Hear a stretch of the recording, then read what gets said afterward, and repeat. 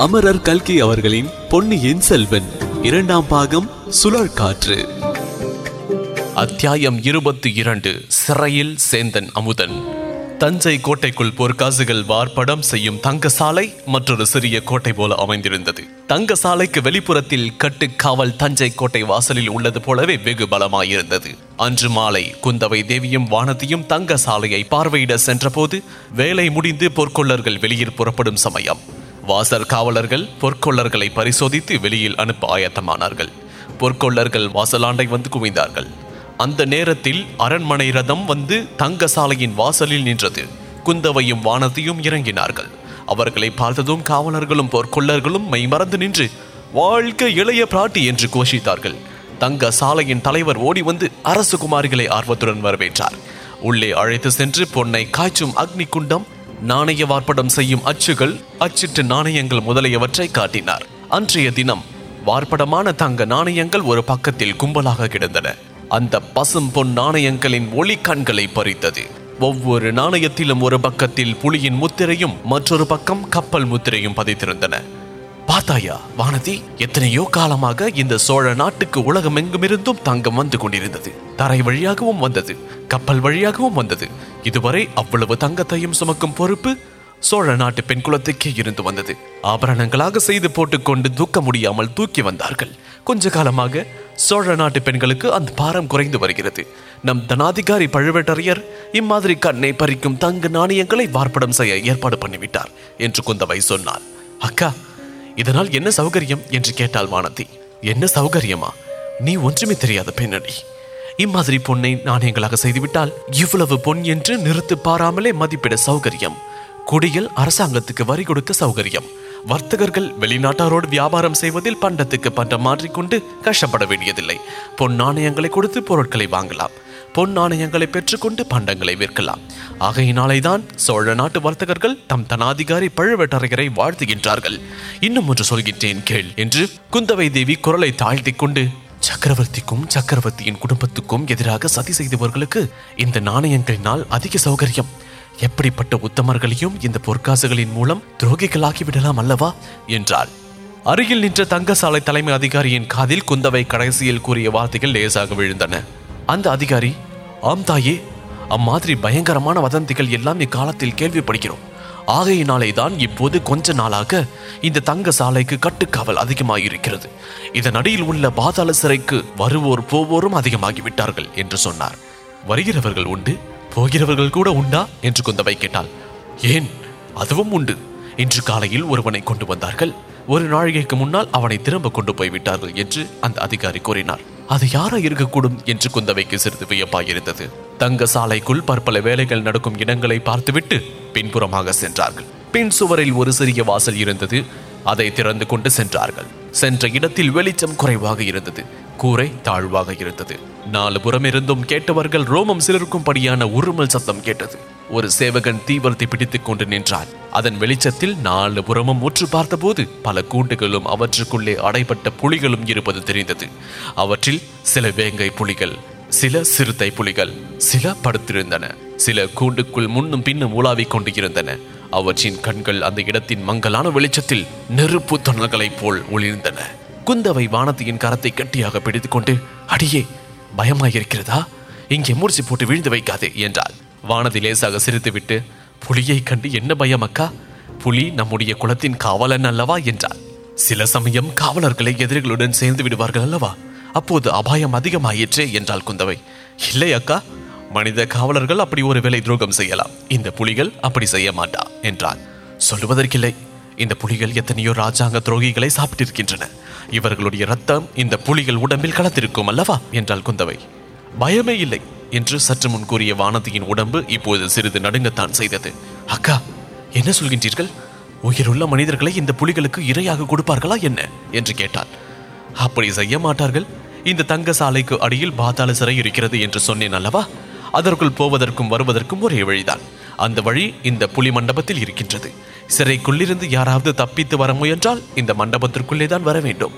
அப்போது புலிகளுக்கு இரையாவார்கள் என்றாள். சிவசிவா, என்ன கொடூரம் என்றாள் வானதி. ராஜாங்கம் என்றால் அப்படித்தான், கருணையும் உண்டு, கொடூரமும் உண்டு. வானதி, ஒரு சமயத்தில் என்னையே இந்த பாதாள சிறையில் அடைத்தாலும் அடைத்து விடுவார்கள். சின்ன பழுவேட்டரையர் இன்றைக்கு என்னுடன் பேசியதை நீ கேட்டிருந்தாள் என்றாள் குந்தவை. நன்றாயிருக்கிறதக்கா. தங்களை பிடித்து சிறையில் அடைக்கும் வல்லமையுள்ளவர்கள் 7-14 உலகத்திலும் இல்லை. அப்படி யாராவது செய்ய முயன்றாலும் பூமி பிளந்து இந்த தஞ்சை நகரத்தையே விழுங்கி விடாதா? அதை பற்றி எனக்கு கவலை இல்லை. நம்முடைய பழையாறை வைத்தியர் மகனை பற்றி தான் கவலைப்படுகிறேன். அந்த சாது பிள்ளை தப்ப முயன்றிருக்க மாட்டான் அல்லவா என்றாள் குந்தவை. சாது பிள்ளைதான், ஆனால் யார் எப்போது எப்படி மாறுவார்கள் என்று சொல்ல முடிவதில்லையே என்றாள் வானதி. புலிகளின் உருமல் கோஷம் இன்னும் அதிகமாயிற்று. காவலனை பார்த்து, புலிகளுக்கு ரொம்ப கோபம் போலிருக்கிறது என்றாள் குந்தவை. இல்லை தாயே, சக்கரவர்த்தியின் திருக்குமாரியை இவை வாழ்த்தி வரவேற்கின்றன என்று காவலன் சமத்காரமாய் மறுமொழி கூறினான். நல்ல வரவேற்பு என்றாள் குந்தவை. அதோடு புலிகளுக்கு இறை போடும் சமயம் நெருங்கிவிட்டது. இறையை நினைத்து உரிமைகின்றன என்றார். அப்படியானால் நாம் சீக்கிரம் போய்விடலாம். சிறையின் வாசல் எங்கே இருக்கிறது என்று கேட்டாள் குந்தவை. மண்டபத்தின் ஒரு மூலைக்கு இதற்குள் அவர்கள் வந்திருந்தார்கள். அங்கிருந்த புலிக்கூண்டு ஒன்றை காவலர்கள் அப்பால் நகர்த்தினார்கள். அங்கே தரையில் பதித்திருந்த கதவு ஒன்று காணப்பட்டது. 2 ஆட்கள் குனிந்து கதவை வெளிப்புறமாக திறந்தார்கள். உள்ளே சில படிக்கட்டுகள் காணப்பட்டன. அவற்றின் வழியாக ஒவ்வொருவராக இறங்கி சென்றார்கள். இருள் அதிகமாயிற்று. 2 சேவகர்கள் பிடித்திருந்த 2 தீவர்த்திகளிலிருந்து புகையினால் மங்கிய வெளிச்சம் வந்து கொண்டிருந்தது. குறுக்கும் நெடுக்குமாக சென்ற குறுகிய பாதைகளின் வழியாக அவர்கள் ஒற்றை வரிசையில் போக வேண்டியிருந்தது.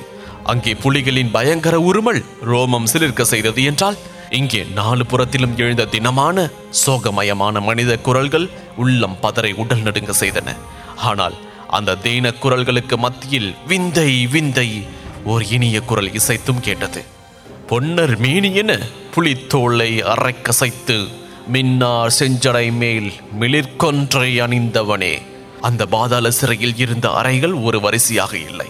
முன்னும் பின்னும் கோணலும் மாணலுமாக இருந்தன. ஒவ்வொரு அறை வாசலிலும் சென்று காவலன் தீவர்த்தியை உயர்த்தி பிடித்தான். சில அறைகளில் உள்ளே ஒருவனே இருந்தான். சிலவற்றில் 2 இருந்தார்கள். சில அறைகளில் இருந்தவர்களை சுவரில் அடித்திருந்த ஆணி வளையத்தில் சேர்த்து சங்கிலியால் கட்டியிருந்தது. சில அறைகளில் அவ்விதம் கட்டாமல் சுயேட்சையாக விடப்பட்டிருந்தார்கள். ஒவ்வொரு அறையிலும் இருந்தவர்களின் முகம் தெரிந்ததும் குந்தவை தேவியின் தலை அசைக்கவே எல்லோரும் மேலே சென்றார்கள். நடுவில் ஒரு சமயம் வானதி, இது என்ன கொடுமை? இவர்களை எதற்காக இப்படி அடைத்திருக்கிறது? நீதி விசாரணை ஒன்றும் கிடையாதா என்று கேட்டாள்.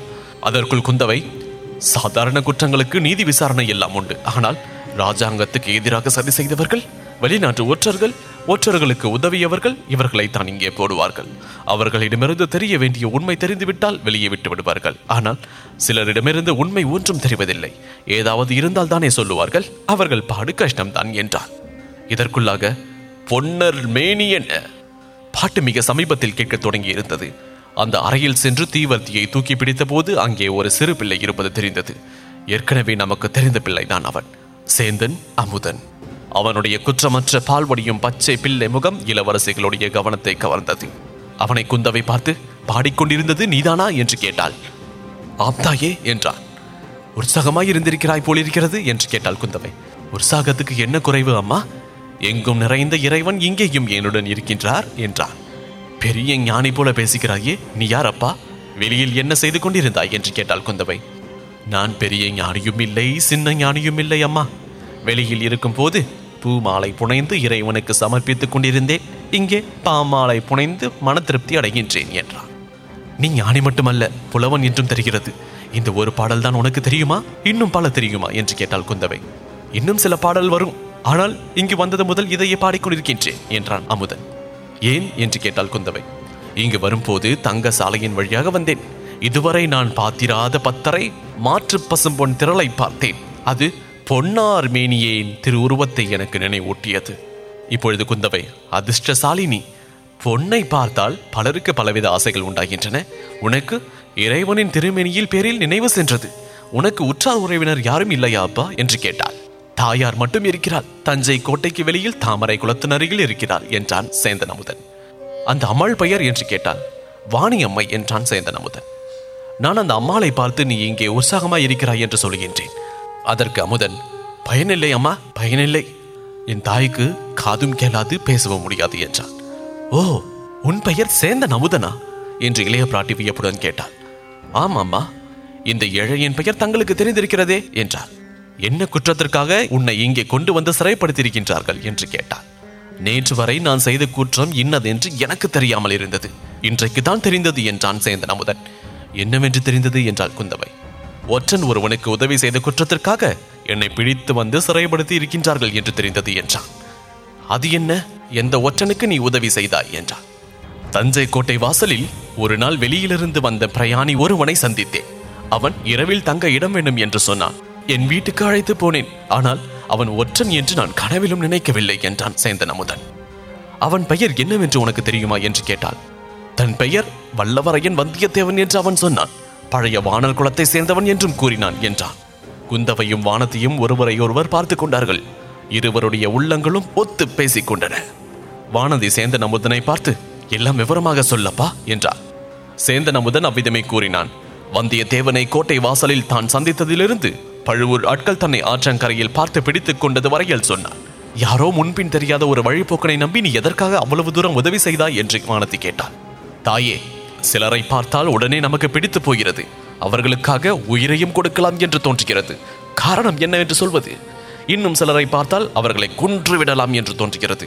இன்றைக்கு ஒரு மனிதனை என்னோடு கொஞ்ச நேரம் அடைத்து வைத்திருந்தார்கள். அவன் பேரில் எனக்கு வந்த கோபத்துக்கு அளவில்லை. நல்ல வேளையாக சற்று நேரத்துக்கு முன்பு பழுவூர் இளையராணியின் ஆட்கள் வந்து அவனை விடுதலை செய்து கொண்டு போனார்கள் என்றான்.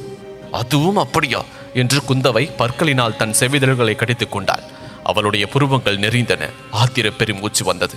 அவ்வளவு அவசரமாக விடுதலையான மனிதன் யார் உனக்கு தெரியுமா என்று கேட்டாள். தெரியாமல் என்ன, யாரோ பழையாறை வைத்தியர் மகனாம் என்றான் சேந்தன் அமுதன். அப்படி என்னப்பா, அவன் தகாத வார்த்தைகளை சொன்னான். அவனை கொன்று விடலாமா என்று அவ்வளவு கோபம் உனக்கு வந்ததாக சொன்னாயே என்று கேட்டாள் குந்தவை. கோடிக்கரையில் என் மாமன் மகள் பூங்குழலி இருக்கின்றாள். அவளை பற்றி இவன் தகாத வார்த்தைகளை சொன்னான். அதனாலே தான் அவன் பேரில் எனக்கு அவ்வளவு கோபம் வந்தது. ஆனாலும் அவன் ஒரு நல்ல சமாச்சாரம் சொன்னபடியால் போனால் போகிறது என்று விட்டுவிட்டேன் என்றான் சேந்தன் அமுதன். அது என்ன அவ்வளவு நல்ல சமாச்சாரம் அப்பா என்று கேட்டாள் குந்தவை. என்னுடைய நண்பன் வந்தியத்தேவனுடன் தான் இவன் கோடிக்கரைக்கு போனான். அங்கே இந்த சண்டாளன் என் சிநேகிதனுக்கு துரோகம் செய்து பழுவூர் ஆட்களிடம் பிடித்து கொடுத்து விட பார்த்தான். அது முடியவில்லை என்றான் சேந்தன் அமுதன். முடியவில்லையா? அப்படியானால் அந்த ஒற்றன் தப்பித்துக் கொண்டு விட்டானா என்று வானத்தையும் குந்தவையும் ஒரே குரலில் ஆர்வத்துடன் கேட்டார்கள். இதை தெரிந்து கொள்ளத்தானே அவர்கள் இந்த பாதாள சிறைக்கு வந்தது. இப்பொழுது சேந்தன் அமுதன், ஆமாம் மணி, என் நண்பன் தப்பித்துக் கொண்டு போய்விட்டான். பூங்குழலி அவனை இரவில் படகில் ஏற்றிக்கொண்டு கடலில் இலங்கை தீவுக்கு சென்று விட்டாளாம். தேடி போனவர்கள் ஏமாந்தார்கள். இந்த பாதகனும் ஏமாந்தான் என்றான் சேந்தன் அமுதன். பெண்மணிகள் இருவரும் ஒருவரை ஒருவர் பார்த்து கொண்டார்கள். அவர்களுடைய உள்ளத்தில் ததும்பிய மகிழ்ச்சியை அவர்களுடைய முகமலர்கள் வெளியிட்டன. குந்தவை சேந்தன் அமுதனை பார்த்து, அப்பனே, ஒற்றன் ஒருவன் தப்பித்துக் கொண்டது பற்றி நீ இவ்வளவு சந்தோஷப்படுகிறாயே? உன்னை சிறையில் வைத்திருப்பது சரிதான் என்றார். தாயே, அந்த குற்றத்துக்காக என்னை சிறையில் போடுவது சரியானால் உங்கள் இருவரையும் கூட எனக்கு பக்கத்து அறையில் போட வேண்டுமே என்றார். பெண்மணிகள் இருவரும் நகைத்தார்கள். இருளடைந்த அந்த பாதாள சிறையில் சேந்தன் அமுதனுடைய பாட்டு எவ்வளவு விசித்திரமாயிருந்ததோ அப்படி அவர்களுடைய சிரிப்பும் அபூர்வமாக ஒலித்தது. நீ வெகு கெட்டிக்காரன், மிக பொல்லாதவன். உன்னை இங்கே வைத்திருந்தால் நீ பாட்டு பாடியே இங்கேயுள்ள மற்றவர்களையும் கெடுத்து விடுவாய். கோட்டை தலைவரிடம் சொல்லி உன்னை விடுதலை செய்ய பண்ணிவிட்டு மறுகாரியம் பார்க்க வேண்டும் என்றாள் குந்தவை. தாயே, அப்படி செய்ய வேண்டாம். அடுத்த அறையில் ஒரு மனிதன் இருக்கின்றான். அவன் என்னிடம் தினம் 100 தடவை நீ எனக்கு ஒரு பாட்டு சொல்லிக் கொடு, சொல்லிக் கொடுத்தால் பாண்டிய குலத்து மணிமகுடத்தையும் மாலையையும் இலங்கையில் எங்கே ஒளித்து வைத்திருக்கிறேன் என்று தெரிவிக்கிறேன் என்பதாக சொல்லிக் கொண்டிருக்கின்றான். இந்த ரகசியத்தை நான் தெரிந்து கொள்ளும் வரையில் இங்கே விட்டு வைக்க சொல்லுங்கள் என்றான் சேந்தன் அமுதன். பாவம், அந்த மாதிரி உனக்கு பைத்தியம் பிடிக்கும் வரையில் இங்கேயே இருப்பேன் என்கின்றாயா? அப்புறம் உன் தாயார் வாணியம்மையின் கதி என்ன என்று கூறிவிட்டு இளைய பிராட்டி அங்கிருந்து புறப்பட மற்றவர்களும் சென்றார்கள். அரை நாழிகை நேரத்திற்கெல்லாம் சில சேவகர்கள் வந்து சேந்தன் அமுதனை பாதாள சிறையிலிருந்து விடுதலை செய்து தஞ்சை கோட்டை வாசலில் கொண்டு போய்விட்டார்கள். இதன் தொடர்ச்சியை அத்தியாயம் 23 நந்தினியின் நிருபம் இதில் தொடர்ந்து கேட்கலாம். இந்த தொகுப்பினை உங்களுக்காக வாசித்து நான் DJ முருகா. இன்ஸ்டாகிராமில் என்ன ஃபைண்ட் செய்யுங்க murugan.dj மற்றும் Facebookல் ஃபைண்ட் செய்ய இந்த சவுத் ரேடியோஸ் ஆப்பினுடைய இடது பக்க மேல் மூலையில் உள்ள ஷேர் பட்டனை கிளிக் செய்யுங்க. மீண்டும் மற்றொரு பாட்காஸ்டில் சந்திப்போம். நன்றி, வணக்கம்.